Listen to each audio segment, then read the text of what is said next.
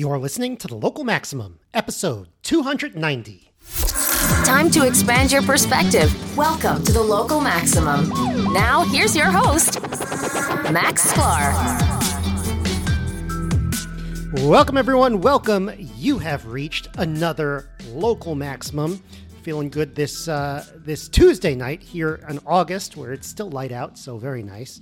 All right, what are we going to talk about today? Remember just how optimistic we used to be about the future of technology. That era certainly predates this podcast. It probably, is around 2010 to 2013.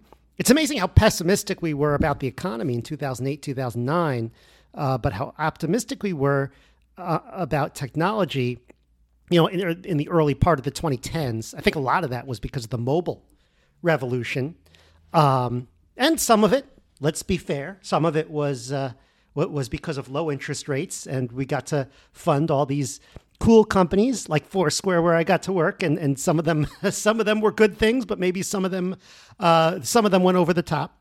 By the time I started this podcast, and I would like to go back to some of my early episodes to see what I said exactly, but I know that I was already saying, man, some of these things have not lived up to its promise. I think actually, if I can go onto the archive, localmaxradio.com/archive in the middle of recording this, if I could go into one of the early ones, I bet it's the one about, virtual friends and enemies, episode 12. That is an often overlooked episode of the Local Maximum, where I spoke to our product manager, Marissa Chaco at Foursquare, about how sometimes products are not built with the user in mind. And so actually, I'm going to post to that one because that is kind of straddles the techno-optimism, techno-pessimism divide. And also that one needs to get a little more attention because that was episode 12, folks. I mean, yes, a lot of people go back and listen to 0, 1, 2, but not that many people were listening at the time. So 12 doesn't get the attention it deserves. And if I remember correctly, it was a long time ago, but Marissa was great in that one. So I think we're too pessimistic today. I think there's a tendency to have a boom and a bust cycle with these things. And I'm going to review an interesting book that I read recently. I read it on the plane over to France. Had time for that, and that was written in an earlier time. And sometimes it's helpful to listen to what people were writing in an earlier time. And I've also had this book on my shelf for like 2 years, and I finally got around to it. So that's great. So first, let's review Strauss-Howe generational theory. Yeah, this is one of those episodes, Strauss-Howe generational theory. That is the theory about the cycles of history, which, when undisturbed, the kind of personalities of the different generations. It doesn't mean everyone your age has the same personalities, but, there's a certain type of attitude and a certain type of approach to life. Maybe you could think of it as a probability distribution over attitudes and over approaches to life. And that probability distribution changes as different generations come and go. And it doesn't just change randomly. I mean, maybe sometimes it changes randomly, but it seems like, you have a generation lasting maybe 20 years. You think that maybe 25 years, at most. And you think there are four and a half generations around at any given time. And so the adult generations, they kind of imprint their outlooks on the younger generations, but they don't just make a carbon copy of themselves in the younger generations. I mean, in some ways they do. They teach us, and then they put us through schools and whatever. But the younger generations are going to observe the world.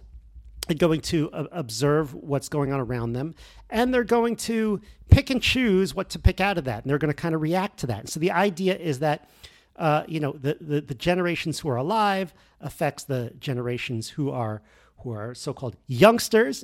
And then this, for some reason, causes a four-stage cycle where every lifetime it's not that you can't live more than 4 generations. Plenty of people have lived 5 generations. Some people have even lived 6 generations. But the fact is that the generations making the imprinting are the three generations above, and then they make a kind of a copy, or not a carbon copy, but a similar generation to the one that's just above them. So why is this? Why is this? Why are there 4 cycles and why is it kind of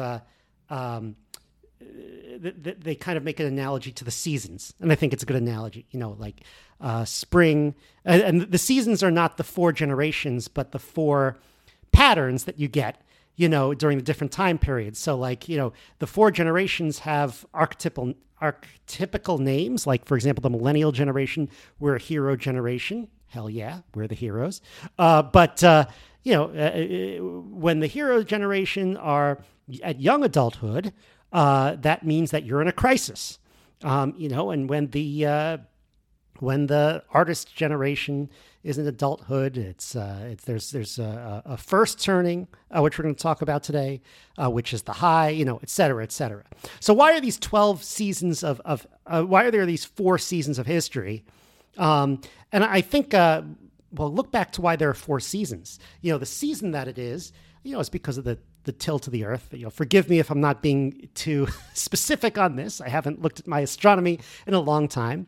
And so it depends upon where the Earth is in its cycle around the sun. So the Earth makes, and if you can think of it as Earth makes a circle, an oval around the sun. And it's very natural, interestingly enough, to divide a circle into 4 pieces. You might think, why is it natural to divide a circle into 4 pieces? You could divide a circle into any number of pieces, and it's very even. But the fact is that, a circle is a 2-dimensional object. If you think of a unit circle, it kind of, goes through, if you think of like a semicircle above a line, and then another semicircle, the other half below the line. So there's like 2 halves there. And then if you think there's a vertical line, the y-axis, there's 2 halves there. And so you're either positive and negative on the x-axis or positive and negative on the y-axis. And so that makes 4 possibilities. There's positive, positive, positive, negative, negative, negative, negative, positive. So I think 2-dimensional objects make 4, like it's reasonable to divide them, or natural, I guess, to divide them up into 4 parts. And what makes these circles? Why does the Earth, let's say, go in a circle around the sun? Let's call it a circle. It's because the laws of gravity create these differential equations, or are described by these differential equations that create circles. Those are the same differential equations that create springs, that create sine waves, so on and so forth. And so I think that something very similar is happening with the generations. One differential equation might be on the on the measure of how open a society is to new ideas. And then maybe if society is more open to new ideas, that imprints something on the new generation that kind of dampens that.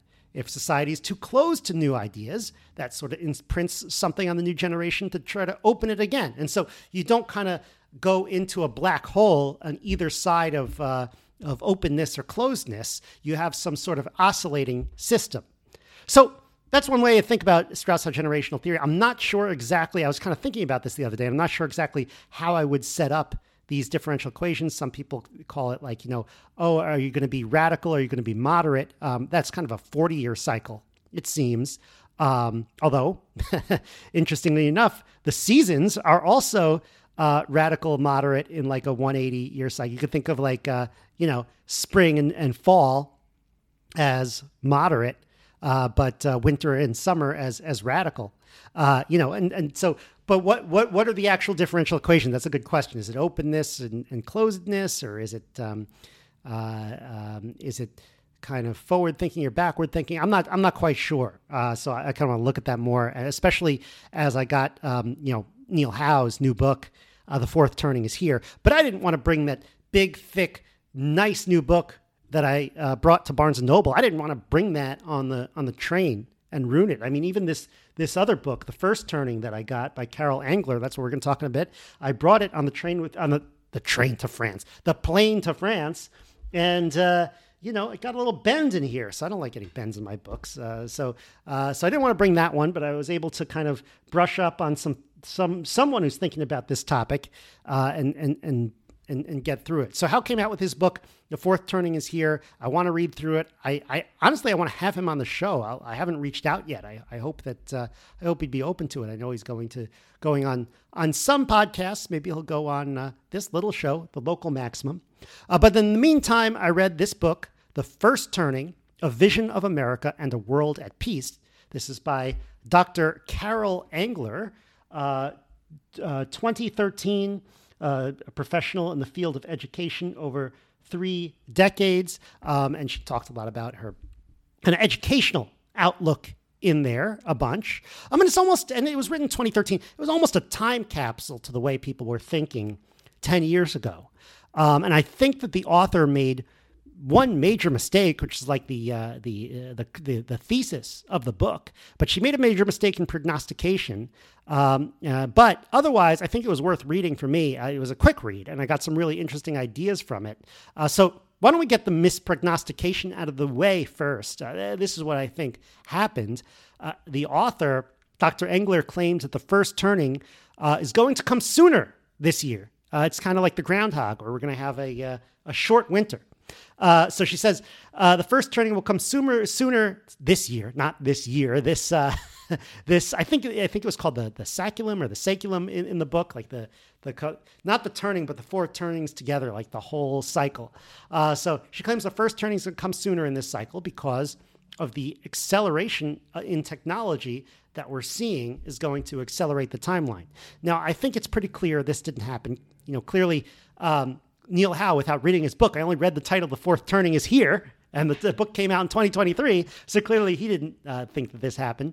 But it's a common misconception, I think, about the turnings, and I think I've heard this before, and I think this is something to keep in mind when you talk about technology predictions and social predictions. When I first started the Local Maximum, the show, I was making technology predictions. I've always been interested in technology predictions. We did our first tech retreat in 2015. That was in the winter of 2015, and Aaron came out to. We met up in one of those cabins upstate, and it was like 10 below. We were predicting the future of technology. We're talking about Ray Kurzweil and accelerating returns, and I kept thinking, man, I would love to predict social trends, but I just can't. I just don't have the framework for it. Strauss and Howe gave me that framework to some degree. So I think this is a misconception of the turnings, that people often link them to the rate of change in society, the rate of technological change, and the rate of change in society, particularly technological change, but other changes as well, certainly has been increasing. It's been accelerating, and we've seen that with first the mobile revolution, and then we've seen that with, I think, crypto and Web3, and we've seen that with AI, with generative AI, ChatGPT recently. It's changing so fast. But if we go back to that 1997 book, Strauss and Howe point out that the social moods of the generations aren't really linked to the rate of growth in technology. It's really more a change in the focus of how the technology is used and disseminated in that day. So, for example, in a fourth turning, like today, you might be more likely to see censorship and propaganda. We're getting there for sure. We're getting that for sure. In the third turning, it's kind of everything goes. And for those of you who remember the internet in the 90s, I kind of got the tail end of the internet in the 90s, but I certainly had the internet, in the 2000s. It was really anything goes. It was a wild place. People could do whatever they want. You could go on Napster before those all got shut down. I think LimeWire was shut down when? 2010, 2011? That's an interesting story, actually. I remember I had one recruiter because I was in NYU at the time, and he was like, I got this really cool company. It's something you've heard of, and you should go work there. It's like a name that everyone knows, so you should go work there. It's like, all right, sure, I'm interested. He's like, so would you like to hear it? Because once you hear it, there's something about these recruiters where like, if they tell you, then like they get the credit for it or whatever. Didn't matter in this case. And he's like, I was like, okay, go ahead. I'll sign your thing. You tell me. He's like, it's LimeWire. And I was like, all right, cool. It was one of those sharing technology. You remember like Napster. People in the future listening to this, or people very young listening to this, there used to be these P2P file sharing software products online, and you could just kind of download all sorts of things from all sorts of people. Like, you could download music, you could download movies. You didn't have to pay for any of that. So apparently a bunch of people decided that was wrong. But anyway, so, I remember the recruiter was so excited, and he told me about this opportunity as if I would jump up for joy. And I kind of was like, sure, whatever, because I know that even if the tech is cool, like, a lot of companies are kind of grinds to work for us. I was like, let's hear more. And then I remember so I didn't think much of it. And then I remember the same recruiter called me back a few months later, and he was like, hey, it's a good thing I didn't get you this. Sorry, the LimeWire shut down. And I was like, okay. But anyway, bad for LimeWire, and something not similar, but similar in the sense of government shutting them down. So it happened to Library Inc. earlier this year. They're still Library. They're still Library Token. They're still an Odyssey. But that just goes to show how back in the third turning, this anything goes software was more tolerated than today in the first turning, in the fourth turning. So, it doesn't really matter how fast the rate of change is in technology. Whatever the technological level is at the time, the social moods of the day will direct how that technology is used. So if anything, I think that we're going to see the cycle, the Strauss-House cycle, elongate, not shorten. I think it's going to take longer because the older generations are living longer and longer. We're supposed to be done with the silent generation. Even our president is kind of, I don't know, he's a boomer. He's half boomer, half silent. He's a silent boomer. That means it'll take more young people to grow up and to change the social mood. So Dr. Engler predicted the first turning will happen in about 2015. In reality, she's writing in 2013. She kind of saw the fourth turning as being 2008 to 2013. I think that the cycle has elongated. And I think, I'm pretty sure Strauss and House still say that 2008 is when it started. But I think that 2013, and I think a lot of people, if you think about it, trust me, a lot of people agree with me. I don't know. I'm curious. I think people would agree with me that 2013 is when we saw these huge cultural shifts.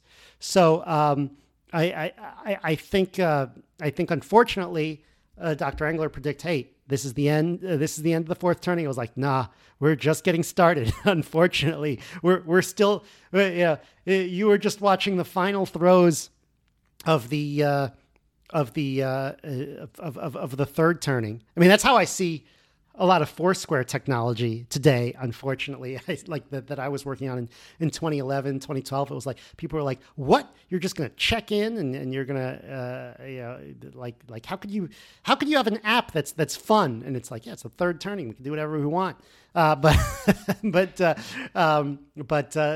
we still very much saw the internet as a place where, it was your adult playground. I probably shouldn't say that. It was your playgrounds to do whatever you wanted. But by 2014, not so much. So that said, I think that Engler talks. The main focus of the book is how technology will bring about an early first turning. But I don't think we should throw out the book, because I think that the book allows us to kind of, gives us kind of a framework in thinking about how the technology of our day will be used by the upcoming first turning, perhaps in the 2030s or the 2040s. maybe even the late 2020s. We'll see. So what is a first turning? That's the next one. How does Howe describe the first turning? I hope he covers it in his new book. I'll read it. So on the pro side, they describe it, the first turning, as if there's like a new civic order in place. This is like the 1950s, or this is kind of the Gilded Age in America in the late 1800s, where Reconstruction is over. Unfortunately, all of the inequality and Jim Crow that it was coming up, that was kind of left over after the Civil War, that wasn't fixed. That doesn't get fixed in a first turning because you don't fix big issues in the first turning. So that's a downside. But there's a new civic order in place. I think once Reconstruction ended in the United States, for example, the threat of Civil War, like people didn't know in the 1870s whether the Civil War was going to start again. It was very scary. So I think by the end of Reconstruction, by 1877, it was like, nope, we're good. There's not going to be a civil war. So there's a new civic order in place. People aren't constantly trying to undermine each other's points of view. Power isn't constantly trying to undermine power. But at the same time, there's sort of these bounds in place that are in the middle of the road. And so you get kind of like you get kind of a boredom, perhaps. So they describe it as a time when people start taking more risks again. So that's a good thing, but there's a sense. They also say that the sense of shame is at its highest, and society becomes very conservative. So I assume that means that people start taking economic risks again, but they take less social risks. It seems like people have become a bit numb after the crisis, and they don't want to fight. They just sort of live their life, it seems. So, and sometimes they have to fight anyway, because sometimes first turnings do have wars, but they're kind of echo wars, as they call them. So I think Dr. Engler, when calling for a first turning, she's sort of using it as a device to point to the positive attributes of the first turning, and I think that means more investment and better community. So it's investment in community and more sort of a civic attitude. So I kind of look at it that way. So back to that book, back to the first turning, there was a lot about social media starting revolutions via the Arab Spring. But notice this is only happening in one part of the world. The social media did not create revolutions here in the West, here in the U.S. And so it was used in campaigns, but, pretty predictably when looking back. So, and this only happened just before this book was published in 2013. So yes, social media led social change, but today, in many ways, particularly in around 2019, 2020, it became a reactionary force. But there are some bright spots today in social media that can be pointed to as maybe not so influential today, but might be influential 10 years down the line or 5 years down the line. First is the decentralized social networks that we're seeing. One that I'm looking into recently is Jack Dorsey's Blue Sky, because that is technically decentralized. I know I had Jeremy Kauffman on the program. Now I've got to look up again where I had Jeremy Kauffman. He was the CEO of Library at the time, or Odyssey, and Library, which was doing decentralized video. Again, they ran into some totally unjustified legal troubles, but with the SEC. But still, that's a piece of tech, and I looked into it. It was a really cool piece of tech, and that was a piece of tech that kind of inspires me. So there's the idea of these centralized social networks. There's alternative social networks too, that are kind of kind of had to provide some arena where people who are being censored in the mainstream had to go. And there were a lot of false starts on that. So, for example, let me go back to, I have an idea. Decentralizing Before Our Eyes, exit 153. That was the episode that came out just after Parler was censored. It was a social network that was censored by Amazon shutting down their servers. It seems like that kind of spurred people into action. So that's not going to happen. Like next time this happens, I feel like some of these marginalized groups will be prepared, or it'll be some larger company like Rumble or something that is involved. So they're going to have a much better workaround. So, yeah, I think so. We have some of these decentralized social networks. We have these alternative social networks. We have Elon Musk buying Twitter, which is a really big deal because, and man, I have so many episodes on that too. Let's go back to it. Episode 250, The Bird Flips. That's a pretty good number, 250. Got to figure out what to do about my my 300th episode. And so he kind of exposed a lot of what the trust and safety at Twitter had done and what the government had done with social media.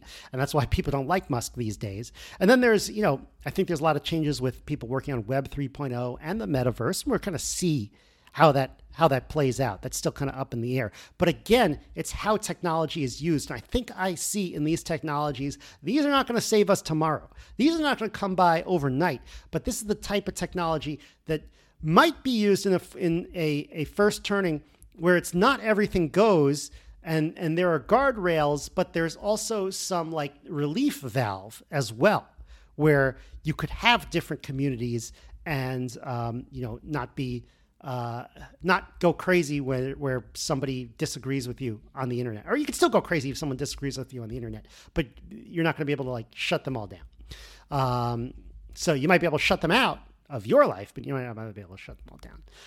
And another thing, so that's one of the things about social media. So this is the perfect example of what Strauss and Howe are talking about in 97, where it's not what the technology is. It's not the technology affects society. It's society affects how the technology is used. Another thing she mentions are a lot, I think it's because of her background in education, is the massive open online courses. She mentions the machine learning course with Andrew Ng, which I watched, so it's interesting that the field of machine learning is actually at the forefront of this, where you could go on to these websites. That was at Stanford. I know Yale, my alma mater had a bunch of open courses at Yale, open courses at Yale. You also remember there was services like Coursera and Udemy. People used to talk about this a lot then. We were very, very hopeful about that tech 10 years ago. Today, I feel like we realized we got into a funk because these are not talked about enough. I think we realized that with social media, we have these casino-like products really winning out over these educational products. Maybe that's inevitable. I hope not, but it really is a shame. But we're still hopefully open to the possibility of having AI that could teach us interactively. So maybe in the 2030s, maybe we'll have another look at these products as real vehicles for learning, and not just like, not just our online services for vehicles for propaganda, whether it be political propaganda or corporate propaganda, or trying to. I'm not just talking about like propaganda where they're trying to like sell you on a way to live or like a political view, but also advertising as propaganda, which I don't like. I kind of was. Maybe I should do a whole episode on this. I'm kind of watching some old ads the other day, and how like, oh, they just want you to make associations with their ads to positive things, and that's a good thing. But I don't know. There's a certain way to do it that's kind of nasty. We'll see what. I don't really have very clear thoughts on these advertising, but I kind of put that in the bucket of they're trying to convince me of something that's not necessarily in my interest. So, what does the first turning have in store? If I ever get a chance to talk to Neil Howe, I will certainly ask this. I will certainly look for it in the book when I read it. We have to understand that the first turning isn't necessarily a good thing. You could get good things done in the fourth turning that you can't done in the first turning. The fourth turning is not necessarily a bad thing. Both have their ups and downs. But if their theory is correct, and they were pretty good at predicting the fourth turning in the third turning from 97. So if they're correct, society should get a bit more orderly. The divisive social movements that you see today that can just be nuts at time. I mean, maybe depending on what side you are, you think the other side is nuts. But those divisive social movements will go away. But kind of the collectivism will not. So if I were to pin some hopes on it, I would hope that we would place more value on long-term investments, as we should now. That includes education, software, energy investments, government, etc., science. If I were concerned, I think that freedom of speech and thought might not be able to be fully restored in the first turning. So that would suck. So if anything, perhaps we can hope for these things to get restored, but with guardrails of like decorum, replacing guardrails of content. I don't think it's going to be a free-for-all like the 90s or whatever. But this all might be too much to ask for. Let's hope that we get some of it. All right. So I'm also reading, and this also has to do with Donald Hoffman, The Case Against Reality. I was going to say that also has to do with advertising, interestingly enough. The Case Against Reality. It's philosophy, it's physics, a little bit of advertising in that book. It's pretty cool. So I'm looking forward to finishing that. And then I'll start Neil Howe's book. And today we have got a special segment. And now, the probability distribution of the week. It's probably not surprising to you that it's a probability distribution of the week. That's the only segment we have so far. Maybe I should start making other segments because I feel like we are almost done with the segment of probability distribution of the week. But this is going to be a good one today. It's a little complicated. It's a little bit of a complicated distribution. So I'm not going to draw out the equation. I'm just going to try to talk about a little bit how I think about it and why it's interesting to me. So this is the Wishart distribution or the inverse Wishart distribution. You know, there are several ways of looking at it. When you have a normal distribution like a symmetric curve, then hey, it's the same going up the hill and it's the same going down the hill. But if you have a distribution that's not the same going up the hill as the same going down the hill, then you have an inverse version of that. So the inverse Wishart distribution or the regular Wishart distribution, that is a distribution on vectors. What is it a distribution on? It's interesting. It's hard to describe, and so maybe I'll get to it in a little bit. But it's a distribution over a matrix, which is crazy enough. It's a distribution over a positive definite matrix. Well, what does that mean? I'm not going to define that for you, but I'm gonna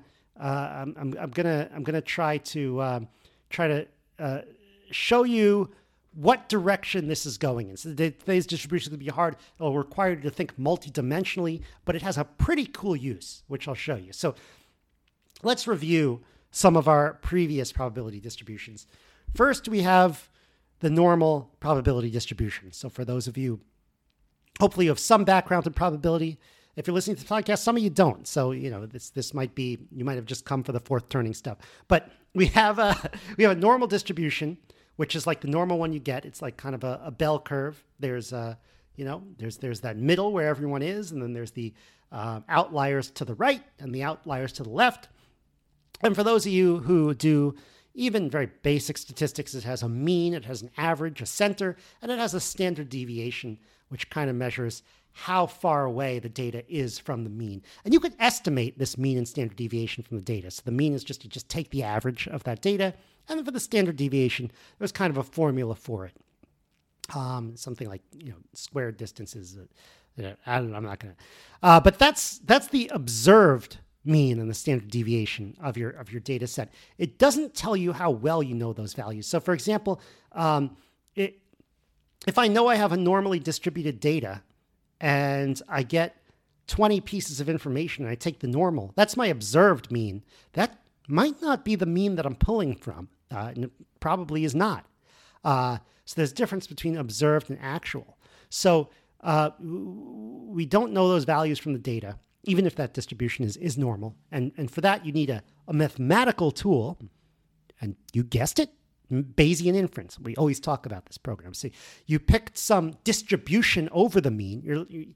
You start with no data, but you take a guess as to what the mean is. And that guess comes in the form of probability distribution. I have some belief about where the mean lies. Could be some very uninformed prior. And then you take some distribution over the standard deviation as well, which is a positive number. So it has to be some kind of distribution that works over positive numbers, like let's say the gamma distribution. And then you have those update as you collect more data. And what you get over time is a distribution of all possible normal curves. So let's talk about the standard deviation a little bit. Usually the standard deviation is the one that's used in mathematics. It's denoted by the Greek letter sigma. It's not really the natural value. So there's also something called the variance, which is the square of the standard deviation. Interestingly enough, in like so many of the formulas in mathematics, when you have standard deviation, it's always sigma squared, sigma squared, sigma squared. Well, guess what? You might be talking about the variance, and then it would just be variance, variance, variance. So for some reason, standard deviation is used more often than variance. And then there's something else called the precision, which is 1 over the variance, the inverse of the variance. And this might be even more natural than the variance. The precision, if you think about the variance, if you have a very high variance, then that means that data can be very far away from the mean. But if you have a very high precision, precise, that means that the data is very close to the mean. If you have a very low precision, that means the data is all over the place. You don't know where it's going to go. So interestingly enough, if you want to get a conjugate prior for the standard deviation, you really should use the precision, and you should really get a conjugate prior over the precision. Conjugate prior, for those of you who are uninitiated Bayesians, means that let's just say that it's very easy to it's probability distributions that are very easy to work with mathematically. Let's just say that. So it's interesting that the conjugate prior over the precision is the gamma distribution, which we've covered before. That's a distribution on positive numbers.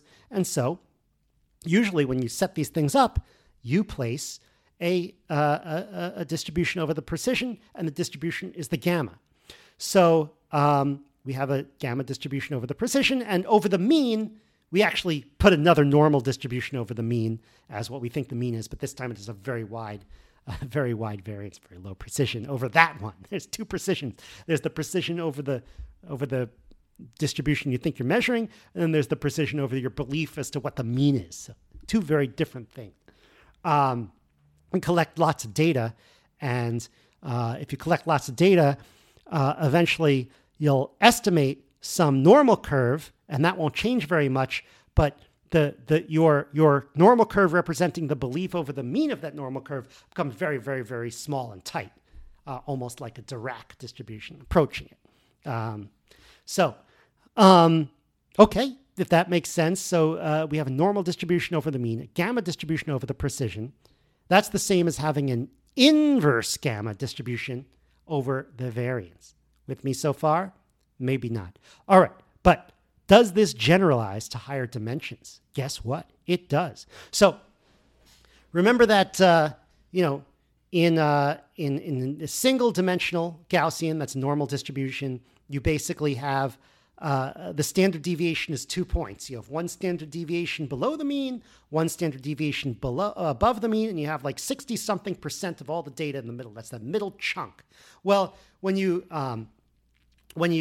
generalize 2 dimensions, that standard deviation is no longer range. It's like an oval.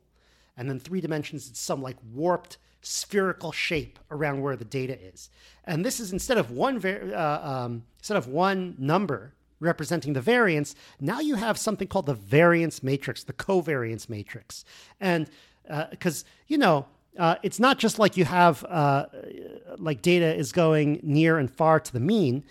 It could be near and far in different dimensions. It could be like in one dimension, the data is really close to the mean. In another dimension, the data is really far from the mean. Or it could be like, the oval could be turned. So it's like far from the mean along this line, but not along that line, et cetera, et cetera. So there's a lot of different ways. There's a lot more ways to to configure it. There's a lot more parameters when you have a multivariable Gaussian. And so in 2-dimensional, you can think of it as some oval, 3-dimensional, some like warped spherical shape. And so this is, instead of the variance, you get the covariance matrix, and the variance matrix always has a property. It can't be any old matrix. It has to be symmetric, because the covariance between dimension A and dimension B is the same as the covariance between dimension B and dimension A. And it's also positive semi-definite. It's got positive numbers in it. So we don't have to get into that. And so, of course, there's precision as well, which is just the inverse of the variance. So that's also a positive semi-definite matrix. So it turns out there's a really great distribution over positive definite matrices that can be used in this case. It's over positive definite, but the matrices are semi-definite. Let's not even try to details. So anyway, that great distribution is the Wishart distribution. The normal Wishart is the conjugate prior over the mean and precision of a multivariate normal. The normal inverse Wishart is the conjugate over the mean variance of the multivariate normal. So what does this all mean practically? Let's take a step back. How can we use this? Imagine that we're gathering a lot of data, and all of this data has many dimensions. And we can compute, we can compute a Gaussian for it. We can compute like a multi-dimensional normal distribution. Great. Just like we can normally. We have the mean and we have the variance. There's a formula for it, and we can kind of figure out what that is. Observed. Great. But better yet than looking at the observed distribution, we can compute the normal Wishart distribution over all possible Gaussians and then sample from that. And that would be so much better, because then we'll know what to expect for future data. It's like, okay, do I really know this data very well, or do I not know it so well? And that would answer that question. So the observed data doesn't take into account how few data we've collected. If we've only collected a few points, then you don't really know where the mean and the standard deviation is. And this problem gets much, much, much worse with higher dimensions. It becomes a larger and larger problem, the curse of dimensionalities. This is much more important in the multidimensional case. So I would love to use this system. I haven't actually used it in any of my models yet, but I'm sure you could do it in PyMC3 or PyMC4. I'd love to see examples. Anyone out there use it? I'd like to know. The inverse Wishart distribution or the Wishart distribution, have you used it to estimate a normal distribution? I would like to know. All right, that's some advanced grad school type stuff. So I'm glad that you stuck around with me for that. Other than that, what are we going to do in the next couple of weeks? I know Aaron is off on a trip. I'm not sure. I don't remember where he went this time, but when he comes back, I'm going to start lobbying him to do another news update, because I know we need to do that. And we need to also go over, more and more about this new constitution that I'm writing.